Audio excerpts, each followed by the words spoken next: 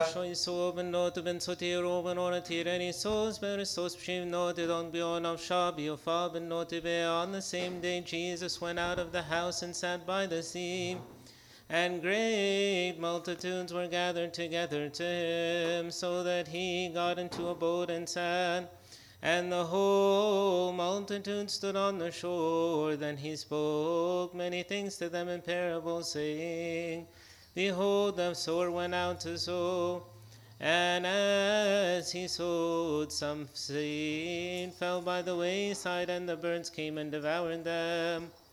Some fell on stony places where they did not have much earth, and they immediately sprang up because they had no depth of earth. But when the sun was up, they were scorched, and because they had no root, they withered away. And some fell among thorns, and the thorns sprang up and choked them. But others fell on good ground and yielded a crop, some 100-fold, some 60, some 30. He who has ears to hear, let him hear.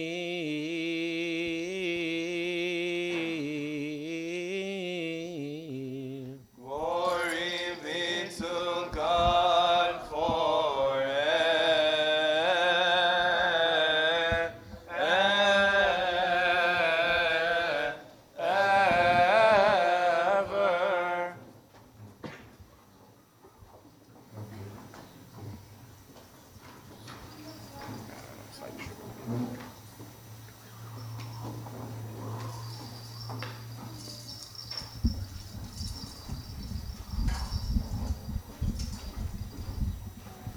In the name of the Father, and the Son, and the Holy Spirit, and God, amen. May the Lord bestow upon us his grace and his blessing, now and ever, into the ages of all ages, amen.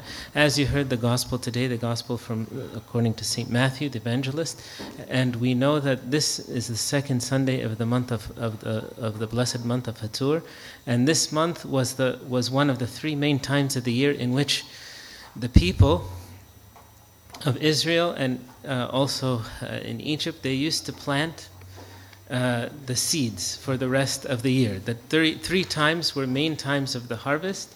The first time, one of them was during the springtime, which was for the wheat. The second time was during the summer for the grapes, which they got the wine from. And the third time was during the 2 months of the fall, September and October, which they would be for the olives and for the rest of the fruits. And that's why this month we focus on the sowing of the seed and the reaping of the fruits, which we focus in the first 2 Sundays on the sower and the seed, which is called the parable of parables. And the next 2 weeks they focus on how to reap the fruit, which is from carrying the cross of our life. This month is one of the very special months where the theme is very clear, and usually we focus on how to yield fruit, especially from the gospel, how to respond to the gospel and how to live according to the words of the gospel. And because of this recurring theme, I just want to focus on one part today for our reflection, which is the second type of the soil, that one which actually had no depth of earth. It had no depth of earth, and because of it, when the sun came and scorched the seed, and it didn't produce much fruit. In this day and this world that we live in now, going very quickly, we find especially a growing problem which is affecting many parts of our life. And that is not having the real depth of soil, the depth of understanding of who we are and who God is, and to really understand what is our goal about all of the efforts and all the work that is being done. We are the most busiest culture probably than before. Before, as the Lord said, are there not 12 hours in the day? They would wake up very early, they would sleep around the time of the sunset, and the rest of their time was most time in peace and in quiet. Yes, they were mostly farmers and mostly pilgrims. They didn't have the same lifestyle that we live, but because of it we find, well, where is the depth of the sea. There's the depth of the earth and the depth of the sea. The depth of the sea is a symbol in the scripture most of the time for sin and for darkness and despair. Actually, the sea is probably deeper than the highest point of the earth, Mount Everest, or even deeper than the Grand Canyon. When it reaches a certain depth in the sea, there's no life, or very little. There's no fish, there's no light, and there is a great void. And this is the state of us without God, that we will go plunge deeper and deeper. Without God in our life, we will lose light, and we will lose life itself. That's why when the Israelites were crossing the Red Sea, the ones who did not believe, the ones who believed that the depths of the sea congealed, and they stood upright, and they were able to walk. So they were without this lack of life. Actually, they walked in the depth, but with songs and with hymns and with praising God. But those who did not have God with them, then they plunged into the depth of the sea, and they say that the depths of the seas came upon them, which even there's a coldness in that sea that it's below freezing, or as the temperatures of that sea. But for us to have the depth of earth is something that brings forth life. If you've planted, there are some seeds that when they go on the surface, they can produce a little bit of fruit, like grass. The seeds don't have to go very deep in, but they also don't produce much fruit. But to have a depth of earth, which is how to have three things that we'll focus on. The depth of earth, or how to have a heart that is receiving the word of God in a very fruitful way. Because someone would say, I heard the gospel, or I read in the Bible, I hear the stories, but yet I don't feel, or I don't experience a depth in which other people. There is a superficial living, and there's a superficial hearing.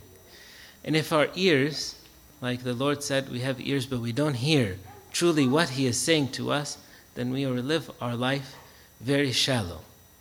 And our actions will be many actions, but also it will produce much fruit. Like one of the fathers, he said, there are some people who speak many words and say very little. And there are some people who speak very little and they say much. Also in this age, we could say we can do many things and yet accomplish very little. And there's someone whose actions are few, but can accomplish many things through them. If you look at the Lord Christ and the apostles and the saints, even the sayings that we have from them are very few. Like even if you say the scripture, it's a big book. But see how many times did our Lord Jesus Christ speak from, it's all the Word of God. Or how many times did the Holy Virgin Mary speak that we received in the scriptures? The one who probably wrote the most in the New Testament was St. Paul the Apostle. And we know we have many books from him, but even then, if you wanted to read them all in one sitting, you could probably finish them all within 1 week. That's what his testimony reached. Many times you look and he said, someone who said many things in his life, or wrote many things, if they are very great people, we might have from them one saying, a few lines in our life. So we see, how do we have this depth of speaking and of living? The first thing, which is, how do we receive the Word of God in the proper way? As you heard and you saw, every time we read the scriptures, we have hymns, we have prayers, we have a period where we're praying for God so that we would hear His voice and to be able to act in the proper way. If we hear many things, yet we are not in the state which is to receive the Word of God, They used to, in some of the churches, put the Mangaleya in one of the highest points of the church, so that they say that we are standing under, we are waiting to hear your word so we can go, and they put it on the highest place. They venerate the word of God, and they know that it is holy.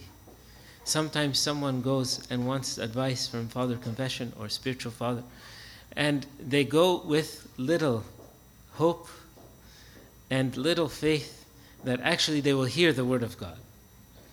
And many times God will be speaking, but the way that we didn't hear clearly what is God's voice for us. But we need to put in its proper place the word of God.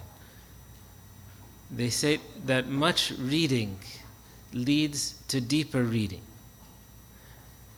St. Cyril of Alexandria, he says that when you open the word of the scripture, it is like you put the soul, when it comes in contact with a soul that is empty, it provides for it the roots, like just exposing the soul to the word of God in a frequent way, that it will produce much fruit. I was a couple times I met people who really they converted to the Orthodox Church, and one of them, I was asking her why that she chose this. She said, from the Bible. So I said, okay, how do you read in the Bible? She said, I read one book a day. I told her, you read one chapter? She said, no, one book. So I was surprised. She has children, and her husband is in the army, so she taking care of everything by herself until he comes back. So I told her, how did you have the time? She was very upset. She said, you are Orthodox. You should read much. It only takes 2 hours, sometimes more or less, depending on the work, the book. So I said, you understand everything that you read? She said, yes. And she began to tell me some of the details in the scripture, because she's reading carefully every word. When she reads one book, she said, now I can compare the books. If you read one chapter at a time, sometimes we compare the chapters. But we have what is a comprehensive reading of the scripture. The second thing, which is how to have the deep knowledge and the deep faith. If our faith in God is superficial, when one challenge comes, then we will be shaken, and people begin to lose faith, because from the beginning, the depth of faith was not there. The depth of the knowledge of God is not there. Someone said, okay, how do I reach the deep knowledge of God? It takes time, and it takes investigation into the deep matters of the faith. You know, St. Gregory the theologian, his greatest contribution to the Christian world, or in general, were 5 sermons that he gave. They call them the great theological orations, and they are about the Holy Trinity. I'm sure you've heard about them and studied them, and if not, I encourage you to do so. This time when he came to deliver, they found a little man coming. He was a little bit older. He was very simply dressed. They said, this is the one who's going to come, that is our bishop. But when he began to speak these orations, they were amazed at the depth of the knowledge of God, how to understand God. And if someone reads these, for sure, you cannot read them without having the same understanding of who God is. He speaks about the Father and the Son in 2 of them, the Holy Spirit, and then the work of God in our life in the rest. So it takes time for us to reap fruit. How much time do we really give in our life to have a deeper knowledge of God? You see, you read the Bible and you finish your obligation, and you read your prayers very quickly to finish them. But how much did we really devote in our life in this deeper knowledge? In the Pauline epistle, he said that what you heard today, when he said that we may have the diligence to the full assurance of the hope until the end. He said that if we don't have this diligence, which is effort, working, laboring for the scripture, then he said, we will end up to be sluggish. Sluggish, like someone who's just lazy. Someone who didn't, when it comes to do good work, it will be very slow to do good. He said, instead, let us imitate those who through faith and patience inherit the promise. Our depth and the knowledge of him and his ways will always, even after all of this investigation, will be limited. But when we approach him, the one who is unlimited, for example, when we pray in the Gregorian liturgy, in the first introduction to it, in the prayer, we say, the one who is, right, uncreated, unseen, the one who is without beginning. When we meditate on the characteristics of God, and we go deep to understand what we don't understand, and to know the one who we really do not know, when we spend time with the one who is brighter than all, so that we can't even face him without, fully, without being blinded by the beauty of his greatness. When we come into the presence of the living, the one in whom is the source of all life, and when we enter into dialogue into the one who is the wisdom and the fullness of wisdom, when we come into contact with the being, the one who created all things in his greatness and mercy, in this time, our minds and our lives will be exposed to something greater, that we cannot stay the same as we are. This needs time, and this needs some work, but this time and effort that is never left void. Many of the things that we, in our schedules, daily schedule, we have a lot of hours that we spend, which is not as valuable. It doesn't produce much fruit. There's some things that we have to do, whether depending, like for example, you're sitting in traffic and you're not moving, but you're waiting for the things to move. You could see that this time would be wasted. And there's another who can take opportunity and benefit even from that time, so that we come into contact with the living God. And that we expose even those empty times to be fruitful. So that, as they used to say, you put the scripture on your doors, whether you're coming in and you're going out. So that if you leave the house with one verse or one message or one thing to meditate on for the day, by the time you return, also you will sit and be in the fullness of joy and be directed in his steps. And that's why, as the person who leaves, they're praying too that they will return quickly, so that we can do our work and our labor and return into the one whom we love. The last thing, which is the depth of heart, and that is, as the book of Ephesians tells us, that the word of God may dwell in you richly, in your hearts through faith, that you being rooted and grounded in love. So the roots that we speak about in the scripture, the roots that fix us to the church, which is love itself. And that gives us, it says that you may be able to comprehend with all the saints the depth, right? It said width and length and height, but the depth also and height to know the love of Christ, which passes all knowledge. This time, if we spend truly this month reading, like someone says, in this month, by the time we finish the month of Hatur, we want to finish this book of the Bible, or these chapters in the Bible. I remember one time with the youth, we told them in the summer, if they worked very hard, you can finish all the New Testament in that, just about 10 chapters. Someone could even take more if they were very diligent, like this one lady. If she read one book a day, she would finish half of the Bible in 1 month. I'm not saying we can all do this. I'm telling you what she does. And if we said, okay, we only take one chapter, then there are many books of the Bible easy to finish within the 1 month. But especially for this month in Hatur, we should add so that we come to knowledge and come to greater love.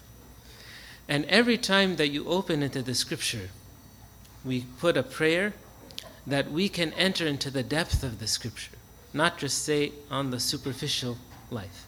As if someone who's in the sea and they were looking at the waters, find very little. When you go deeper, you'll find there's another world that is there. And the scripture is with many layers, that if you want to go very deep, you can find abundant knowledge and blessing. There are many of the saints who through one verse, it opened up many verses. And I think it's a very good, as one of the fathers was asking me last month, he was saying, we want a guide for the Bible that we can approach it to reap much fruit. Because if you just start in Genesis, many people, they end up in chapter 20 and they didn't accomplish little. So we always tell them, if you want a good start and a fruitful start, we start with the Gospels. We start especially with the Gospel according to St. John. And then we go through it and then finish the Gospels, and then go through Acts, finish the New Testament, and then go to the Old Testament. And this way, as they say, when you are reading, you take your notebook for your questions that you will ask. Every time you read, that you end with a verse, you end with a prayer, and you end with a request. Prayer, and then you end with one of the fruits of virtues that you want to take from it. So you end the Bible with a verse that you memorized, with a prayer that you're asking God to deepen and for you or for others. And then the third thing, which is a virtue or fruit that you are going to apply in your life. If we approach the scripture in this way, then God will reap forth upon us, as you said, the 30, 60, and 100-fold. May the Lord give our lives abundantly with His word, to always be in contact with His presence, to bring forth fruit 100-fold. Glory be to Him now and ever into the ages.